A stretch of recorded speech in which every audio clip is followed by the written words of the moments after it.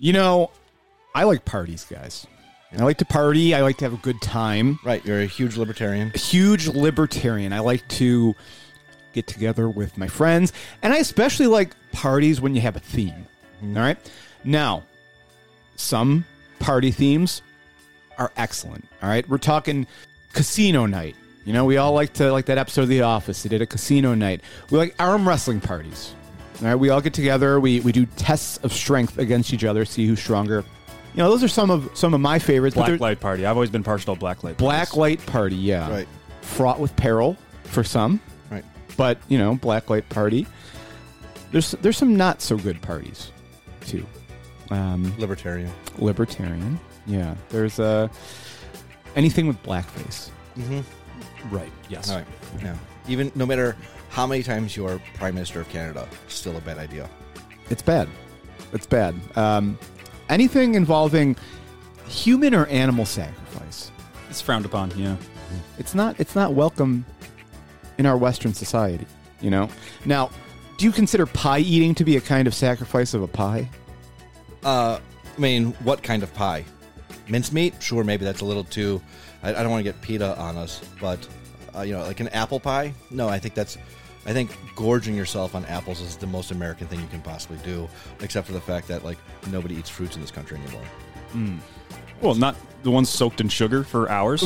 Well, yeah. Could we possibly add rum? And then now we're really getting to it. Right. Now, I like it just a good old drinking and smoking party. Yeah. You can join me outside of Canisius High School with the students there. That's right. I thought you weren't supposed to be within a certain boundary of school. Well, I'm not, but the kids are. And, it's very unfair that, high school students are the only ones who are allowed to smoke and drink on campus. So that's a great party. But if you're hazing the kids, Jim, that's bad. Yeah. You're not allowed to You're not allowed to make them, It often leads to human or animal sacrifice if you haze too much. Right. To purchase your cigarettes, you have to haze them. But I really don't like anything that's racist. Any kind of racist party, which, again, libertarian party. Right. Yeah. Also, anything involving wearing white sheets. It takes you down a bad road. Yeah, to quote the people on the internet, it's 2022. Come on. Right. This used to be a real country. This used to be a real country, yeah. And finally, any kind of Juneteenth parody. Oh. Is there any particular Juneteenth parody party you're thinking of? I see so many of them nowadays. Right, yeah. I don't know how we're going to be able to keep Carl Palladino from not doing a Juneteenth parody party at this point now. I don't know that the idea occurred to him before, but now that we spoke it into the world, it's 100% he's doing a Juneteenth parody next year. Frankly, I can't believe Carl didn't think of that first. I'm amazed that somebody else got to it before him, because he's just an innovator of the racism genre. Right. So I don't really care for Juneteenth parody parties. Also, this list of party ideas, by the way, passed on by our buddy Snake, who's not joining us today. He's got other obligations. But I have a little bone to pick with you, Snake, if you're listening. He put furry party as a good party idea. I'm going to put that in my bad party idea. How dare you shame those category. people? I'm not shaming them. They are more than welcome to have their party.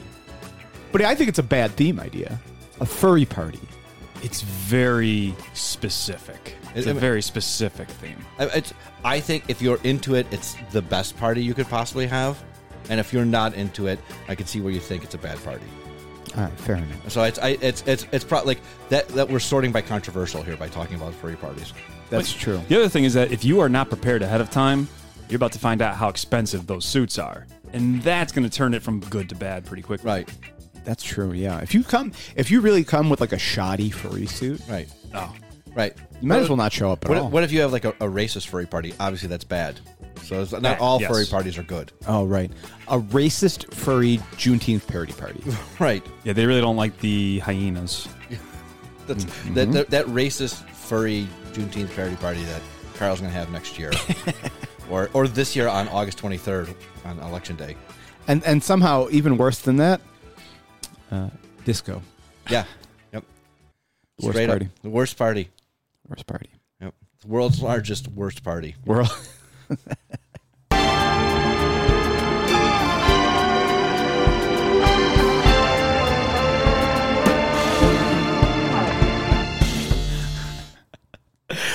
welcome back to the Square, where we talk about the news. We have thoughts about the news. Not really. I mean, we have some thoughts. Mm-hmm. We talk about stuff. We mostly just have a good time. And we hope you do too. So if you're too lazy to read the newspaper or watch television news, or if your Twitter feed is full of absolute trash garbage, what's the tweet format now? It's like there's like all sorts of like these like prompt tweet formats now that are like popping up on my Twitter feed. I don't know how the algorithm like recommends this shit, but it's like some controversial take about like, oh, if you don't drink water or something, like I don't know. I don't even have a good example for you. I guess it's just the fucking Twitter garbage algorithm. But my point is, you don't have time for the news because you're too busy with the other trash on social media. So we're here for you. I will admit that sometimes I take way too long putting together replies or quote tweets for those prompts. Mm-hmm. I will just kill myself to come up with the perfect thing, and it gets 3 likes. Yeah. I was today on Twitter. Our buddy Jason Knight mentioned our podcast because he said that he doesn't listen to podcasts, and that includes us. And I thought about responding and saying that's okay. We never listen to our college professors, but it's actually better illustrated by just not responding to him. And he'll never hear the joke. He'll never know that you just burned him so good. Yeah, no. Everything on Twitter now is like a Nathan Fielder reference, or which I like that rehearsal show. I was just watching it earlier today. It's pretty weird. It's good. He does. You'd like this, Jim. He does like this whole thing where people want to have life experiences, so he will have them rehearse what it's like to like have a kid, or to tell your friend like a secret that you've been hiding for years. And he like sets up a whole set and like recreates their life and stuff. It's really strange, but that's tremendous. It's tremendous. No, it's really good. But we're here for the news. Right. So we've got with us today Diamond Jim. That's me. And very special friend of the pod who's filling in for Snake today. We got Adam Bojak. Yeah, so I have something for this. I may not be Snake, but I certainly slithered my way onto the show today. Yeah. Strong. Right. Thanks for having me. It was impressive how you got down the stairs using no legs. I've been practicing. Yeah. It's not so great when he starts shedding his skin. It's, right. It's kind of disturbing, frankly. But, Excuse me. I've been practicing, okay? Oh, man. So we're going to yell about the news. Also, Adam was kind enough to bring us pizza today, too, which, we usually feed our guests. And for them to feed us, I'm not going to say no. It's about time to return the favor, really. I should get a challenge coin at some point for the appearances, but it's about time that I gave back to the show that's given so much to me. Absolutely. No. And we will take all the pizza you want to give us back. So we're happy to have you. And today, let's start out with a little bit of a fatwa vibe, Jim. Oh man, let's talk about some satanic verses here today. Yes, controversial author. That's what they always put, like in the AP and stuff. Controversial author Salman Rushdie finally, almost. I know he's on life support or whatever. Will probably at least lose an eye, maybe a limb or something. But Salman Rushdie, the controversial author, got stabbed in Chautauqua over the weekend? Yeah. And at the Institute, he was getting ready to give a presentation. Was it Friday, right? I think it happened. One of those, Friday or Saturday. It all blends together now. But yeah, he was getting ready to like give a speech or give a discussion or start a discussion. And somebody rushed the stage, and the initial reports that within 15 minutes, it's on Twitter now, was that like they couldn't tell if he was being punched or stabbed. Turns out stabbed. That's the worst of the two options. I don't think it's controversial to say that. And yeah, like he's on a ventilator. He's probably gonna lose an eye. Decades he's been going around and avoiding, the Iranian death sentence, and then to get got at like the Chautauqua Institute, like I did see some good news I think it was this morning, that he's off the ventilator and speaking again. Okay. So, yeah, he is improving. But it was really, really bad. There was a few hours at least where he just said, he was transported to the hospital and there was no update. Right. That was some scary moments for people paying attention. Yeah, no, it's pretty wild. For so many decades now, has been somebody who's like clearly had the "we're going to kill you" spotlight on it. Like, we will, if we find you, we will kill you. I wonder if he, in his later years here, got a little less vigilant, or his security staff got a little less vigilant, or the Chautauqua Institute didn't have the proper security. Do we have any idea like who the fuck the guy was who stabbed him? Unfortunately, the name was released, I believe, yesterday. And the second I saw it, I just said, shit, because it was a very Middle Eastern sounding name. Was that right? I'm not going to say I assume anything about the nationality or the motivation behind it, but the second I saw the name, I was immediately going, that's not good. That's not good. Yeah, it's we got the name, but 24-year-old. Okay. So it's weird that somebody that, and by the way, for our listeners who are like under the age of 30, who might not even have any fucking idea who Salman Rushdie is, like I'm amazed that a 24-year-old, even somebody who would be potentially a religious zealot who cares about this, would know who the fuck Salman Rushdie is. Well, the FBI probably put him up to it, so. Right. Whoops. Perhaps, but Adam and Marjorie Taylor Greene and like in agreement on who's doing all the things. She makes some good points, okay, Jim? There we go. Well, best of luck to Salman Rushdie on the road to recovery. I just don't want like another celebrity to get killed here in Western New York. It's not good for the brand. I mean, think about William McKinley. Yeah. I mean, I don't think it's good for the brand that like he got attacked. And especially at like the Chautauqua Institution, like the most docile thing that happens in like the 8 counties of West New York is the Chautauqua Institution. Like the Lewiston Peach Festival is way more aggressive than the Chautauqua Institution. Well, moving on, guys. How about this racism party? Let's be real. We talked about parties we don't like at the top of the show. We established that we do not like racism parties, Juneteenth parody parties, and yet the fine folks in Rochester, they're having them in their backyards. Not only are they having them, but like they're forcing like on-duty firefighters to attend them, black firefighters, and they're like, well, this probably won't cause any problems. Who would complain about this? Where they also have like a stripper dressed up like a prominent like female Monroe County politician performing there. I had not heard that part. Oh yeah. So that's why, like, I am convinced now that this idea has been spoken into like the world that on the 23rd, there's a non-zero chance that Carl has somebody dressed up like Langworthy's wife. Oh God. Yeah. So they took the fire truck to the party. I think it was like, was it like a lieutenant in the fire department who made the couple rank and file guys go. Yeah, that's right. He just made the whatever. He's like, hey, we're going to take this over to a party. We're going to stop in. The guys were like, are you sure, Chief? And he's like, yeah, no, it's fine. And then it just ends up being like fucking horror show. Right.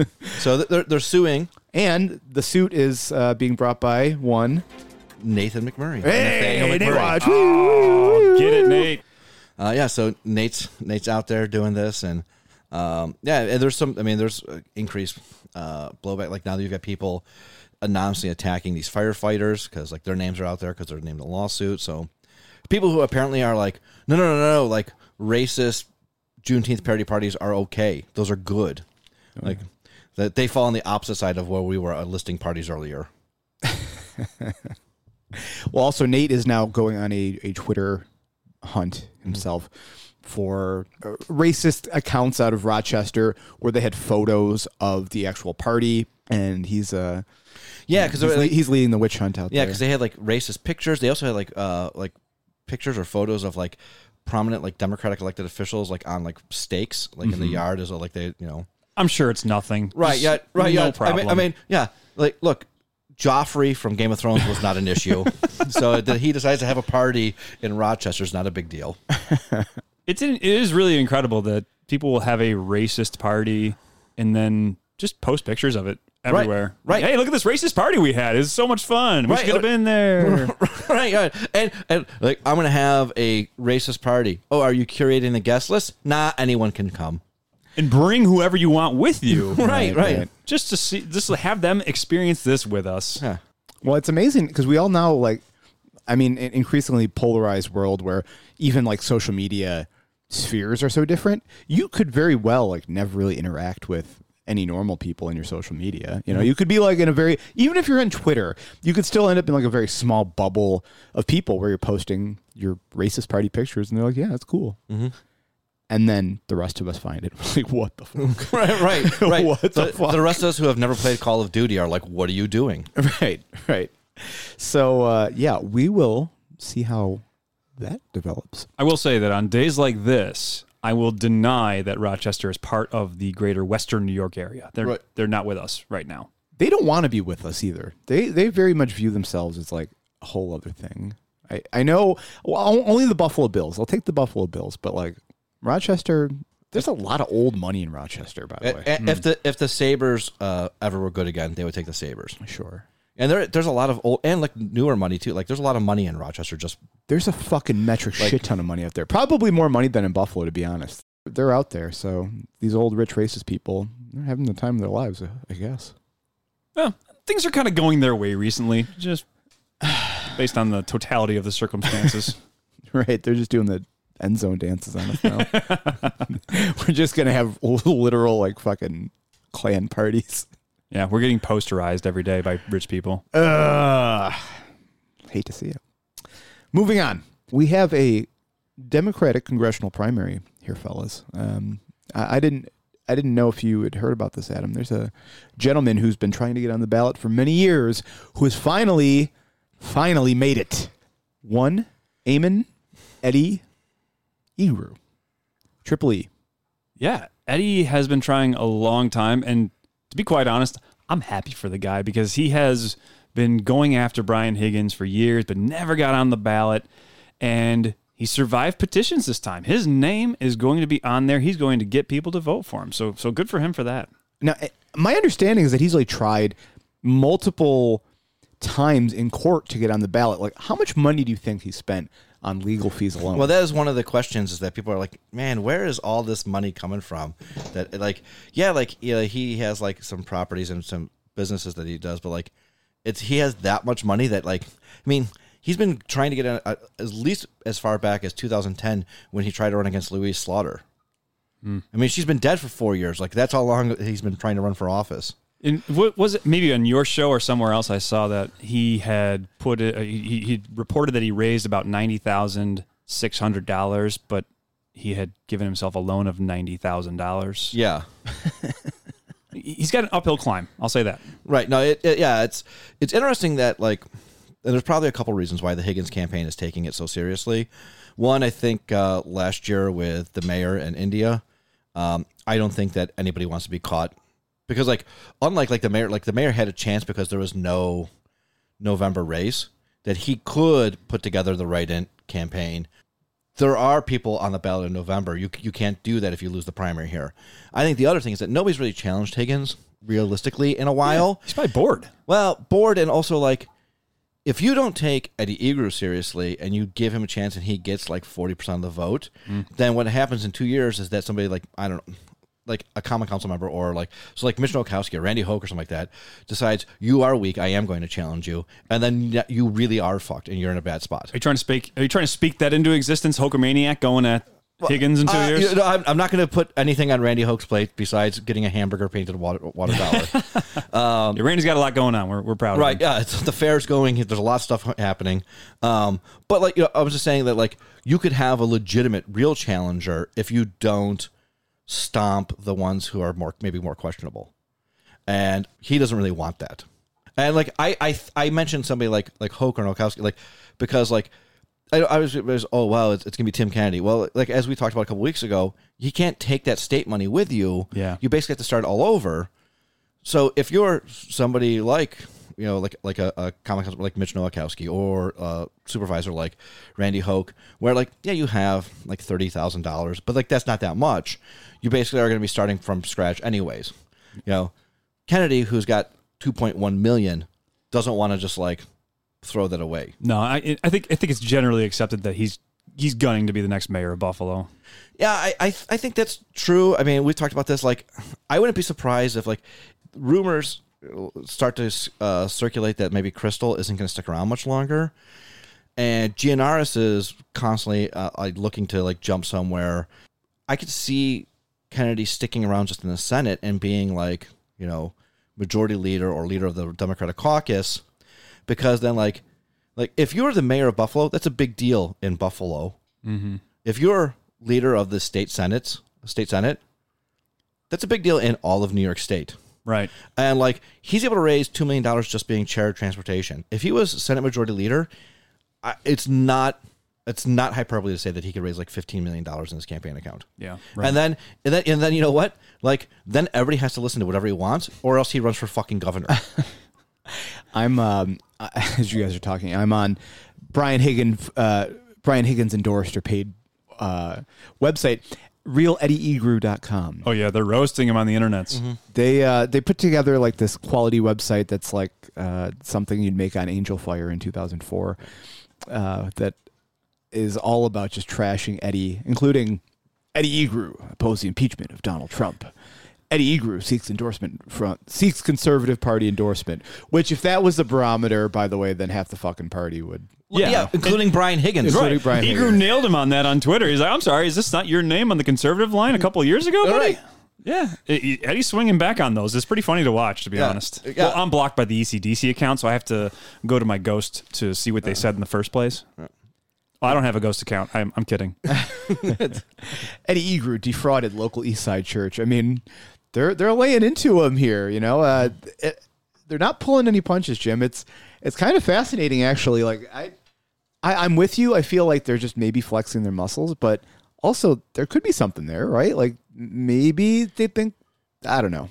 Yeah, I mean, because they're going to great lengths to fucking trash him. Right. I mean, I just want now a real BenCarlisle.com website with just pictures of a shirtless Ben Carlisle carrying his cat around the West Side. Verified. Right, yeah, just like verified. Right, like I've seen it with my own two eyes. And like various like West Side landmarks, like him in front of Niagara Cafe holding a cat. Hey, and he's on the ballot. I really did not expect him to get the signatures and be on the right, but he pulled it off. So good for him for that. That's what's crazy is Eddie Egrew has been like this crank running for office for 12 years now, but this is the first time getting on the ballot. Ben Carlisle, to his credit, 2 for 2 for getting on the ballot. Basically, well, he write-in is not really getting on the ballot, but. Right? But he did get to stand up there in a debate, right? 2 of them, actually. Yeah. No. So I'm thinking about doing a write-in for every single office from now on, just because the bar has been set that if you say you're a write-in candidate and you have a couple T-shirts made, you get to be part of the debate. Or as I mentioned, $500 in pens. Eddie, just to go back, also had an incredible mailer recently too, where it's on one side it's like a picture of him and blah blah blah, go and vote early for Eddie Egrew, but on the back was. It was a green and blue color scheme, and there was a picture of a globe, and it said water 70% and land 30%, and the header is 70% free water on Earth, and we have to buy drinking water. And the mailer goes on to say, at least my opponent directed $10 million out of $1.5 billion that he will spend on the waterfront, so add that up, it is 0.67%, not even 1%. When elected, I will stop his foolish spending and relocate at least 14% out of the $1.5 billion and fix all of our lead poison pipes in the whole district. This will not only fix the 5% they proposed, this will fix the rest of the 95%. Which, reading this, I'm like, this reminded me of that incredible wrestling promo where Scott Steiner's doing math and adding up the percentages here in my brain, and it's like a classic dumb guy making a smart sounding point, sort of, but 70% free water on Earth, and we have to buy drinking water. It's just so elegant in its stupidity. That is Homer Simpson in that classic episode where they get stranded in the raft in the middle of the ocean, and he starts just wasting all the water they have in the canteen. And Mo says, "What are you doing?" He's like, come on, water everywhere."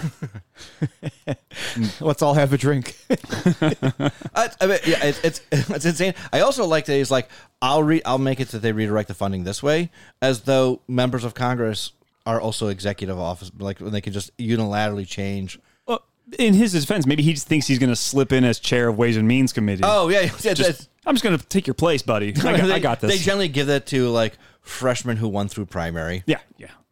No, and as stylistic as this mailer is, it's like you have the money to put together these really nice mailers, but apparently you don't have the money or desire to have a copy editor. No. That is definitely something that the candidate wrote themselves and was like, "This is perfect. Send it." In the printing press, sure. All right, so that is the Democrat primary, but the Republicans have a primary that we've talked about once or twice.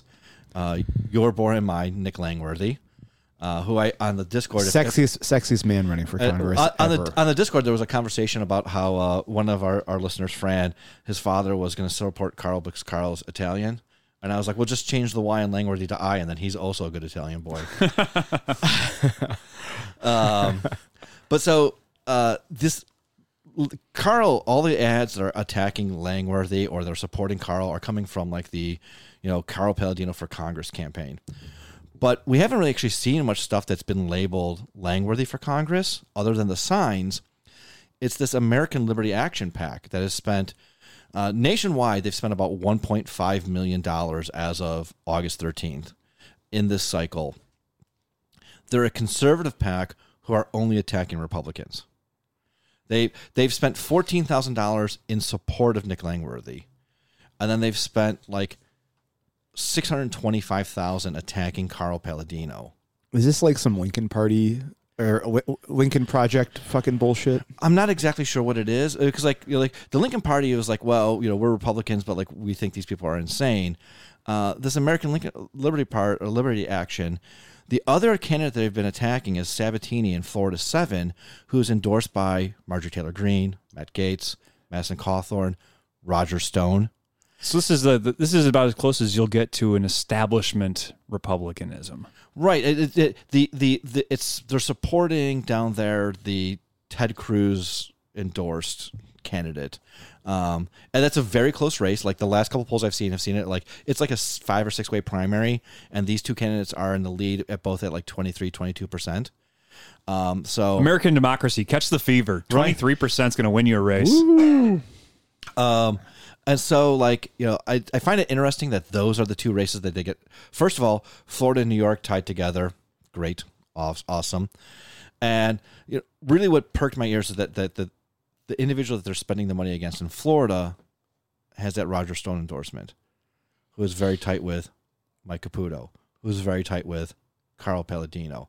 So I'm not saying it's connected, but... The red string's on the board. Right. Yeah, right. Like, yeah, I mean, I am doing the Charlie Day, like Pepe Sylvia. But so, and in that race, the American Liberty Action PAC has spent like over $800,000. So they are like a super PAC. They don't have to say who their donors are. So I have no idea where this money's coming from. Somebody with better connections than me probably could tell me. But I mean, if they're putting money into this Carl race, though, they are like the most cucked people alive. Like, holy shit. If they lose that Florida race, they're going to be really in trouble. Oh, my God, man. Yeah, Jesus, I don't know.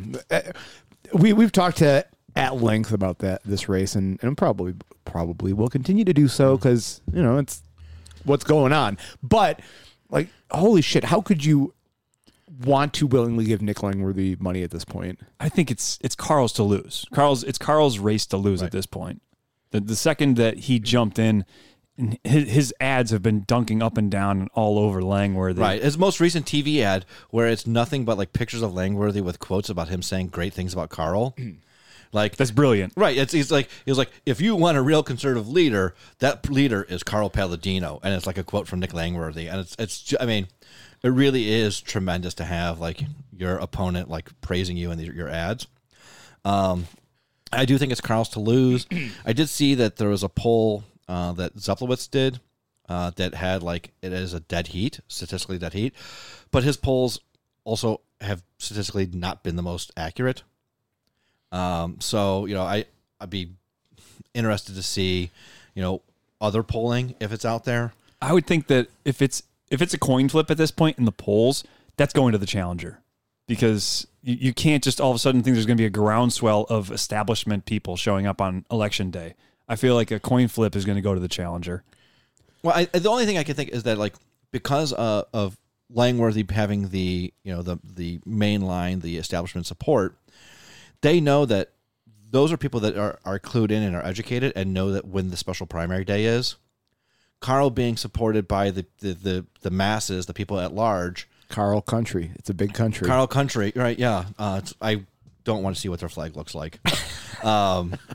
But that is a good point. I'm not sure if you noticed that on some of Brian Higgins's materials, they had to Photoshop in the correct date for the primary. Yeah. They're just gonna erase that real quick, put in AUG 23. Right. And so like, Carl like certainly has like people who like the people who support Carl like 100%. The people who support Langworthy are like, yeah, they support Nick. And if Carl's a candidate, that's fine. Yeah. Right? Like the people who want to support Carl, if he loses the primary, they might not come out and vote in November because they'll be so angry.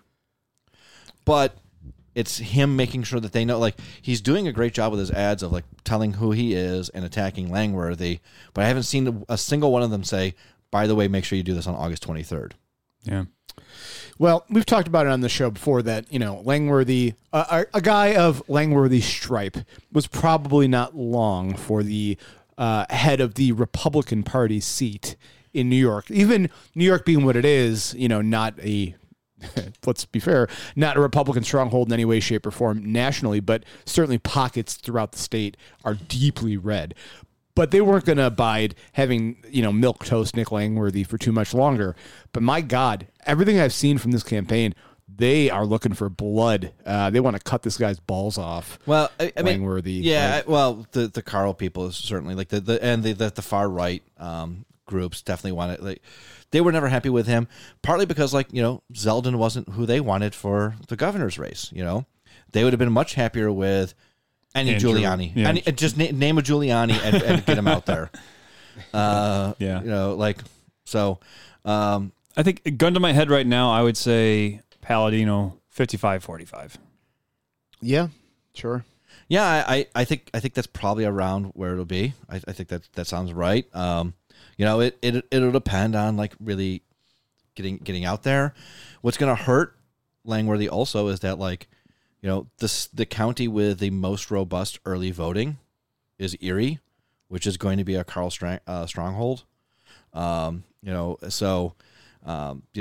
There's just not the type of infrastructure for early voting in a lot of those southern tier counties that where you have like I don't know, roughly, don't double check the math, 1 million early voting sites in Erie County. Like there's more early voting sites in Erie County than there might be voting sites in like all of like Allegheny County. That's probably true. Yeah. So, so like, I am leaning like 55-45, 57-43 for Carl, something like that. I mean, is he going to annihilate Langworthy? I don't think it's going to be like 65-35. It's not going to be like Missy Hartman in the Democratic primary against Mickey. No. I don't think that's going to happen. But I mean, we're getting close that like, this is going to be the time in the next like week or two where if Langworthy has any like really good tricks up his sleeve where he can pull somebody from outside the area, like a Jim Jordan, to come in and say, this is my guy, and try to swing it, it's going to happen soon. Carl, such an undisciplined campaigner usually, he would have done it already. He would have shot that gun. He would have unloaded all of his bullets right away. Yeah, he's not like Chekhov. He doesn't wait till the end of the play. Right. It's going off in the first act. Right. Right. The third act is more guns. Right. Which he got from a Dave DiPietro fundraiser. Well, we have it on the board, Jim. You mentioned it, early voting. When does... Early voting started yesterday, August 13th. We're doing this on the 14th. So early voting's active every day up through the 21st. The 22nd, the day before the election, there's no early voting. The Board of Elections literally has to like tabulate the early votes, and they're like, well, we can't have you also voting the day before the election. It's just logistically impossible. And if you want to vote early, you can vote at any early voting site in Erie County. That's the best part about it. Yeah, you can just show up because it's all like on the electronic poll books. So like, I didn't because I don't have a primary on the 23rd where I live. That sucks. Yeah, I live in the currently live in like Gallivan Senate District and the Carl congressional campaign. So I don't have the Higgins Egru or the Carlisle Ryan primaries to worry about. The barn burners, yeah. Right. So I don't have, but like I was at Delavan Grider, so I could have like voted early because that is an early voting site. I could have just double dipped, like while I'm here for work, I could go and vote. But I didn't because there was nothing for me. I know that there's nothing for me to vote for. You should just go and have them print out a sheet of nothing on it. Right. And just say, I did my civic duty. I just want the sticker. Yeah. I showed up. Right. So, the Democratic Party always tells me just to vote, so that's why I'm here. Mm-hmm. Give me something to vote for, and make sure you do it early and often. Right, right. I'm actually showing up. I was told I have to write in Byron Brown. I just assume that's for. Well, you're just going to bring your stamp from the primary or from the general. I just assume for every election here on out, I have to write in Byron Brown. Just stamp them down, and no matter what's going on in the bottom right corner, always put Byron Brown's stamp. Well, moving on from the wild and woolly world of politics, we are looking at labor. We're looking at Starbucks. They're still fighting the good fight. Jim, what happened? Was it the Genesee store? No, it was Delaware in Kenmore here. Okay. They had a 13-year veteran who was also the labor leader for the store. And it was actually the week of his 13th anniversary with Starbucks. And they're like, yeah, everybody who works here, raise your hand. Not so fast. We don't recall saying good luck. Just the flimsiest of pretexts. Absolutely nonsense from Starbucks on this one. Yeah. Oh, you mean Starbucks did something incoherent? Yeah, shitty. I mean, and Starbucks is getting like roundly beat up on this. Like there was an article in Fortune about it. The Today Show did a story about it. Newsweek is covering how they're like just flaunting like breaking like labor laws. And I think I saw that. I maybe need to be reminded of the exact number, but it was well over 200. Might have been close to 300 open and pending violation filings with the NLRB against Starbucks right now. Like they are just, you love to see it. That's all. You love to see it. I feel like back in the 1980s, like a time traveler from like Bell Telephone before like the government came in and broke it up and was like, oh, you're a monopoly. Like they would be like, how can Starbucks get away with like, we just wanted to like give people shitty telephone service. Starbucks is like openly breaking all these labor laws. We weren't even doing that to a certain extent. I don't. All right. Listen, I know everybody has very divergent opinions on our boy Brandon, but I don't think that this can last. I don't think this is going to, maybe a contrary opinion here. I don't think it's going to last very long. I don't think it's going to go very well for Howard Schultz. I really do think the Biden administration will hit them pretty hard at some point. This is too flagrant. This is too much of a stick in the eye to the Biden administration, to the NLRB, to the federal government, right? For them to abide this much longer. I think that, like, you know, as we saw with the FBI raid on Mar-a-Lago recently, we would like to see something happening immediately, but maybe we just need to learn to be patient. And like it does look like you know that the administration is taking things seriously. They might take longer than we like, but if that means that like then they have a very strong case and then they're just going to win. Well, I'd rather that they just win than, you know, lash out at Starbucks for breaking all these labor laws, but then lose because they didn't have a tight case. Yeah, like, you know, like no, like, all right, you know what? It's frustrating. It's good because we can see it happening in real time, but like win. Yeah. I'm reminded of when they pratfalled during those 2 impeachment hearings, but people pointed out that the amount of time between when they found out about the break-in at Watergate to the actual impeachment or the resignation of Nixon took like 2.5 years or something like that. So justice can be slow, but we like to think it comes. And just to echo what Reese said is it is kind of sad, but it is true that Joe Brandon is our most pro-labor president, at least in my lifetime, that I can recall. So we need to ride that wave while we can. And I love that. Also, I think the people in these jobs, in these businesses, they're forcing him to do it. They're forcing the NLRB to react. And so they're taking the fight to them for the first time in decades. It's fantastic. Yeah, it's going to be interesting to see how it plays out. I mean, again, this is like broader national stuff, but it all started here, baby. It was, and it still continues to go on here, obviously. Right.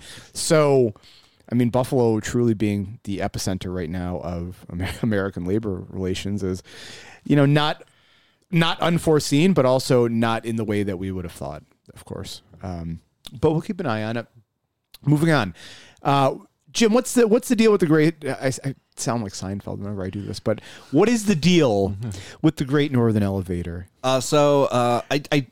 Somebody will have to help us out and like tell us a little bit better. But like, it's my understanding that basically, like, this is the last week that preservationists have to save it.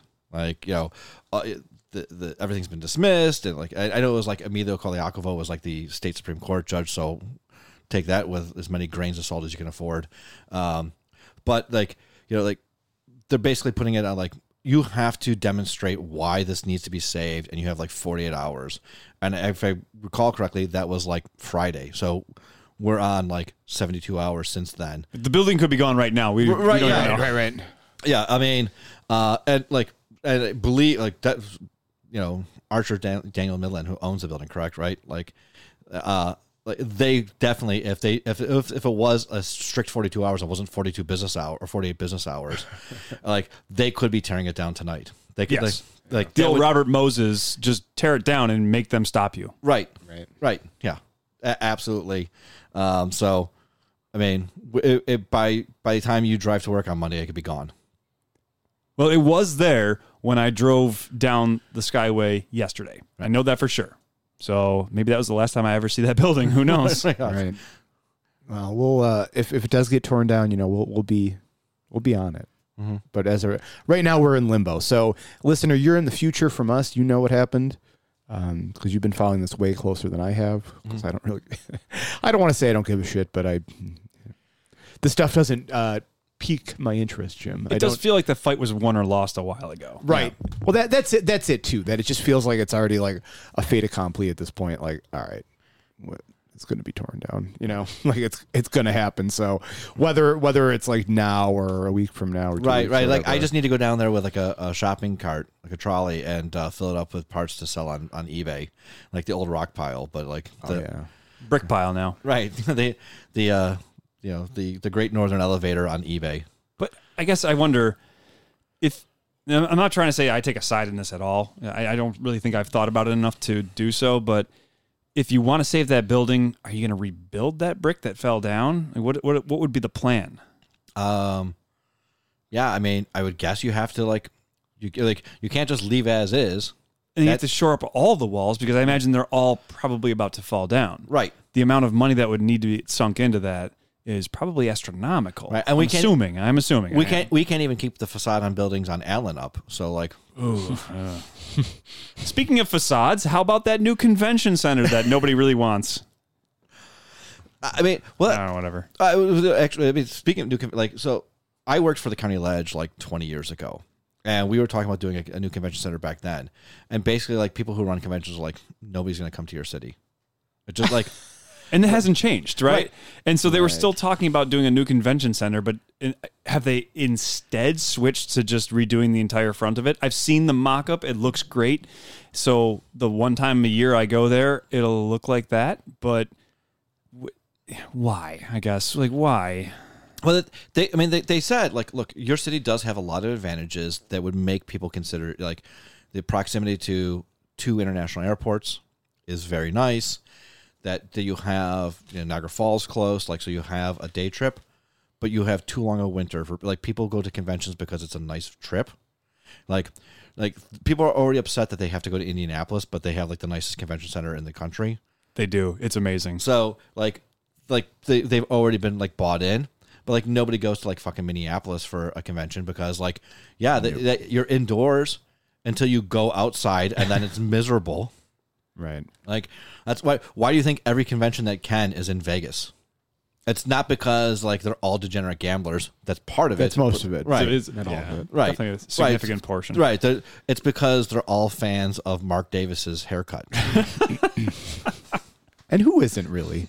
Who isn't a fan of that? I'm beautiful sorry. man? If you're worth more than $1 million, you cannot be walking around in public looking like that. If you're more, he pays, he goes to the same barber. Like he has a barber specifically cut his hair like that. if you're worth more than like $22,000, you shouldn't be walking around with your haircut like that.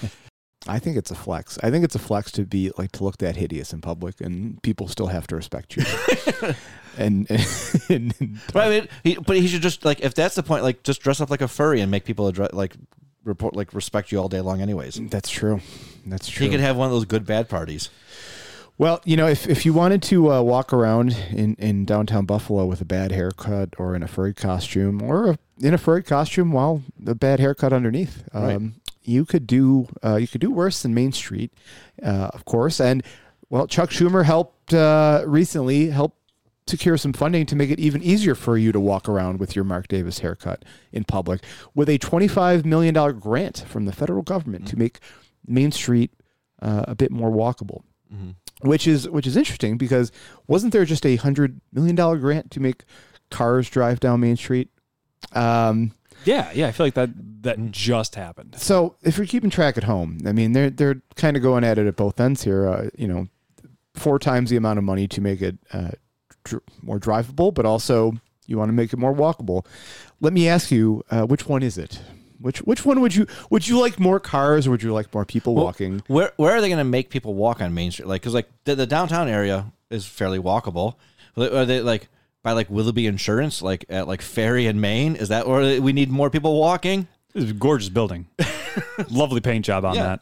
But as somebody who is downtown all the time, I love that section where Court Street hits Main Street. The trains are going through there, and you got Lafayette Square in front of you. It's a gorgeous little part.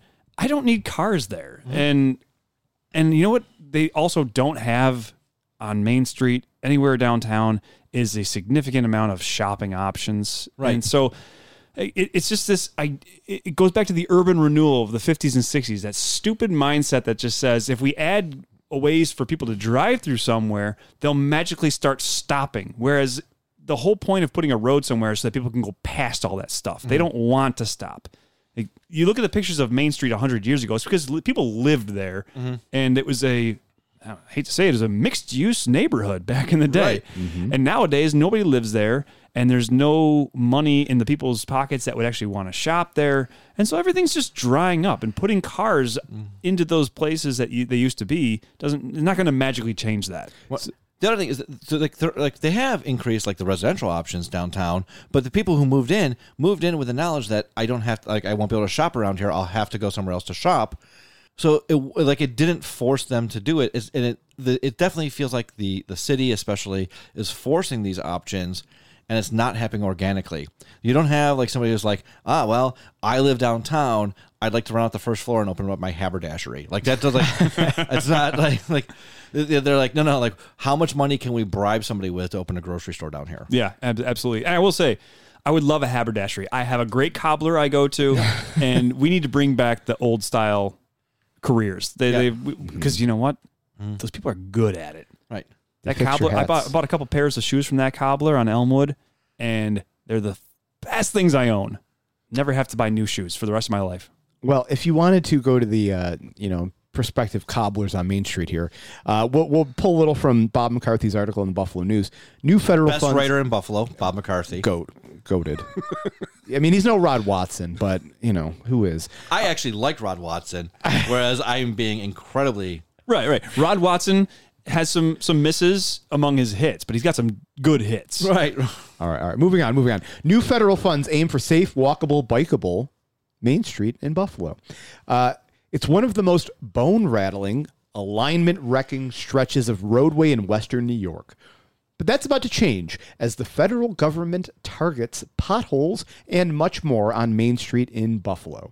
The city's main drag is slated for a major overhaul between Goodell Street and Kensington Avenue that will eliminate existing potholes, add bike lanes, and boost walkability as a result of $25 million in new federal funding.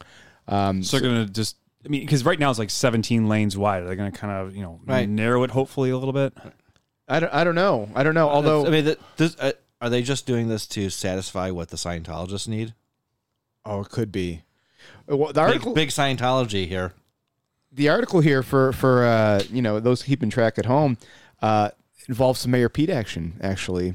Senate Majority Leader Charles Entertainment Schumer announced the award on Monday, about a month after joining Mayor Byron W. Brown.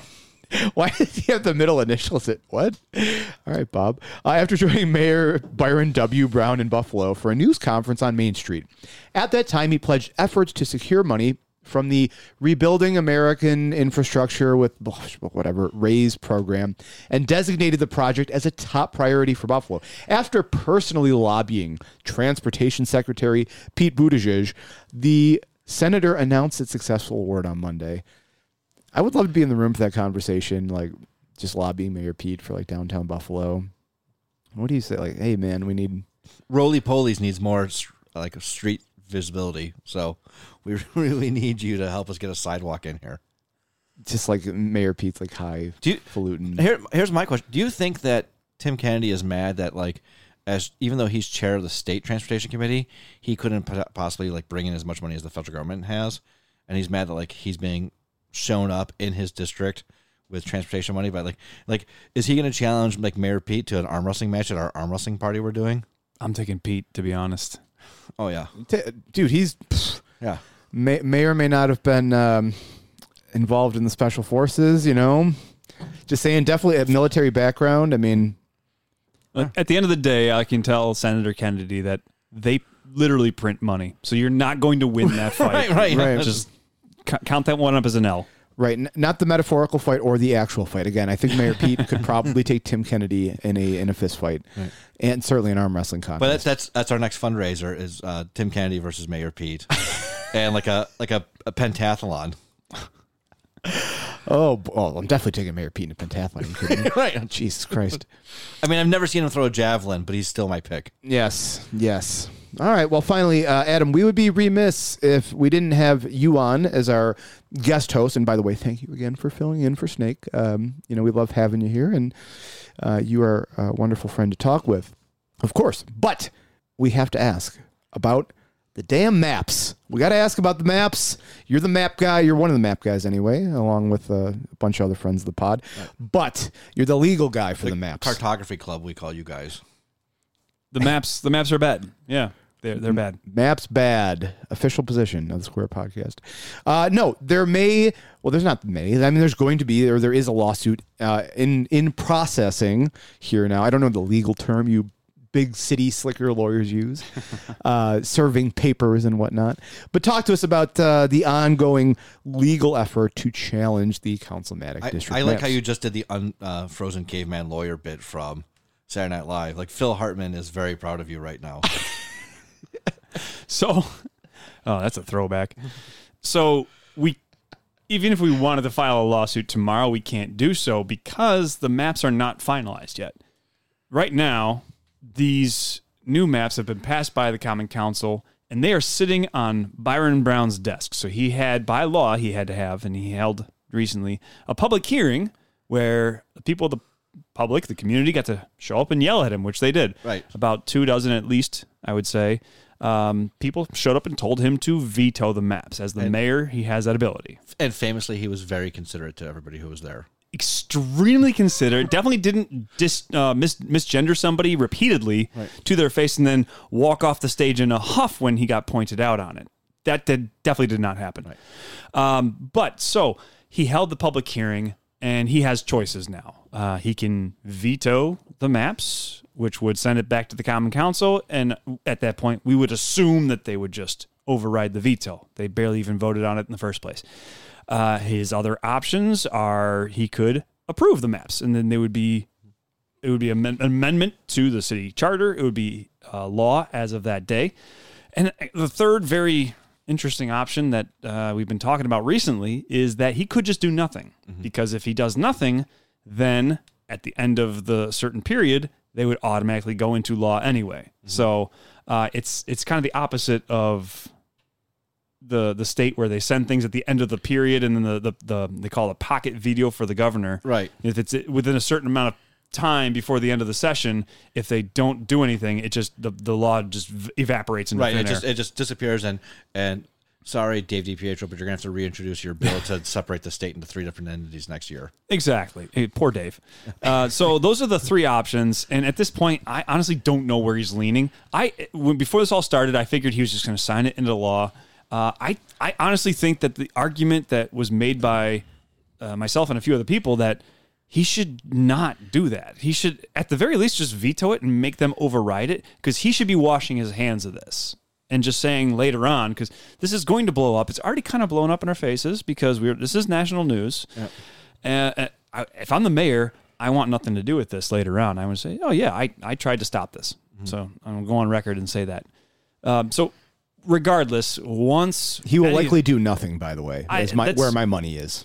You know what? That's kind of where I'm trending in this time now. It's just after everything that's happened and the fact that it's been that many days since he held the public hearing and he hasn't done anything yet, I think he's trending in that direction too, where that still gives him, I guess, some kind of cover because he didn't sign it into law, but he's too much of a coward to actually veto. That sounds about right. I think the other thing, though, is like if he does nothing, the Common Council, like they're all waiting on him to do something. So the longer it's out there where he hasn't taken action yet, but he could, means that they have to do things to keep him happy so that he doesn't screw with them. And so, like, I think it's a strategic thing for him to sit on it as long as possible, holding it over them. Like, I could veto this and then force you guys in something that's already contentious to override my veto, where I'd somehow look like the good guy of all things that could possibly happen. And you guys have to look like the bad guys because you have to override the veto. I haven't done it yet. I'm not saying I will, but I could. And until then, here are the things I'd like. Yeah, I could definitely see that. That makes a lot of sense. Because not all of the Common Council members are on great terms with the mayor. And so if he can, squeeze every last drop out of them, why not? Right. Absolutely. So that's probably the most likely thing at this point. Regardless, whenever one of those things happens, that is when the opportunity to file a lawsuit would then present itself. Because anytime before that, they would say that the legal issue is not ripe yet. There's no actual grounds for the lawsuit. So there are plans underway. People have been talking, and there's a lot of decisions to make regarding a lawsuit, where to file it, how to file it, things of that nature. But those are being worked through, and there's a lot of progress has been made. And at this point, we're not taking anything for granted as far as the mayor. Like, he could sign that tomorrow, and we have to be ready. He could sign it in 2 weeks. We have to be ready. So, the gears are turning, and they have been turning all along. And I feel pretty excited about the way things are going. Well, we, of course, here on our podcast, love to talk about the maps. Can't get enough of them. The fucking people love the maps. They lose their goddamn minds over it. So, I get calls. I'm a private individual. People are calling me all the time. Adam, what's up with these maps? Right. We're just listening to the yeahs all the time. We're gonna get Karen O on the show next week. Right. Yeah. So we'll both Rand and McNally are coming on. Well, that is this week's Square podcast. Again, thank you to all the listeners who listen to us every week, the people who support us on Patreon, the people who came out this weekend for Diamond Jim's birthday celebration at Dalmatia Hotel. Yeah. Thanks everybody for coming out. It was great to meet a couple people and have some drinks and enjoy ourselves. And wings there are very good. So if you didn't get to make it out, but you want to check out that place anyways, get there, get the wings. We'll try to do better next week. Yeah, we'll try to do better next week. We, again, apologies, the kickball thing didn't come together this year, but we are already in the works planning for our Christmas party, which was becoming an annual tradition. Last year was incredible. We had a great time, met a lot of cool people. So I know it's only August, but Jesus, Christmas is only like 4 months away, dude. Right. It's not that far. Pumpkin beers are already out. It's not that far before Christmas beers are out. Right. So we'll keep you updated on that. But yeah, no snake this week. But again, the inimitable Adam Bojak joins us on the Square Podcast. Adam, where can you be found if you want to be found on the internet? So this is going to be crazy. I'm on Twitter at Adam Bojak. Oh, Interesting. I was surprised it was available. I jumped on it right away. So we should. I'm going to make a real Adam Bojak Twitter account, much like the real Eddie Egru website, to just like flame you on it. So you can't be worse than mine is. So fair enough. And Diamond Jim can be found. You can find me on Twitter at James Tamel, or you can find me on Instagram at Battle Gym of the Republic. I don't give out my socials. It's not my bag. But you can follow the Square Pod at the Square Podcast. Is it at Square Pod or Square Pod Buff? Square Pod Buff. Square Pod Buff on Twitter. We hardly ever post on Instagram because Instagram's boring now. It stinks. Right. The only social media of worth really is, well, Twitter's garbage. I'm a TikTok guy, but I think Snake would rather be dead than have us have a TikTok. So that's where it's at. But tell your friends to listen to us on Apple Podcasts, on Spotify, on Stitcher, on Google Play or whatever. Pretty much any and all medium for podcasting. Wherever you listen to it, you can find us. You can also give us money. We are not above begging you people for money, for beer. We drink beer. Our guests drink beer. We try to feed our guests, even as Adam fed us this week. We still try to feed our people. So you can help make that dream possible, to talk about politics and drink beer and have it be distributed to, the most depraved minds in Buffalo and Western New York politics, with $5 a month to your friends here at the Square Pod. So consider opening your hearts and your wallets to the good vibes. But that is all for this week, and we'll see you all again next time. Play the music.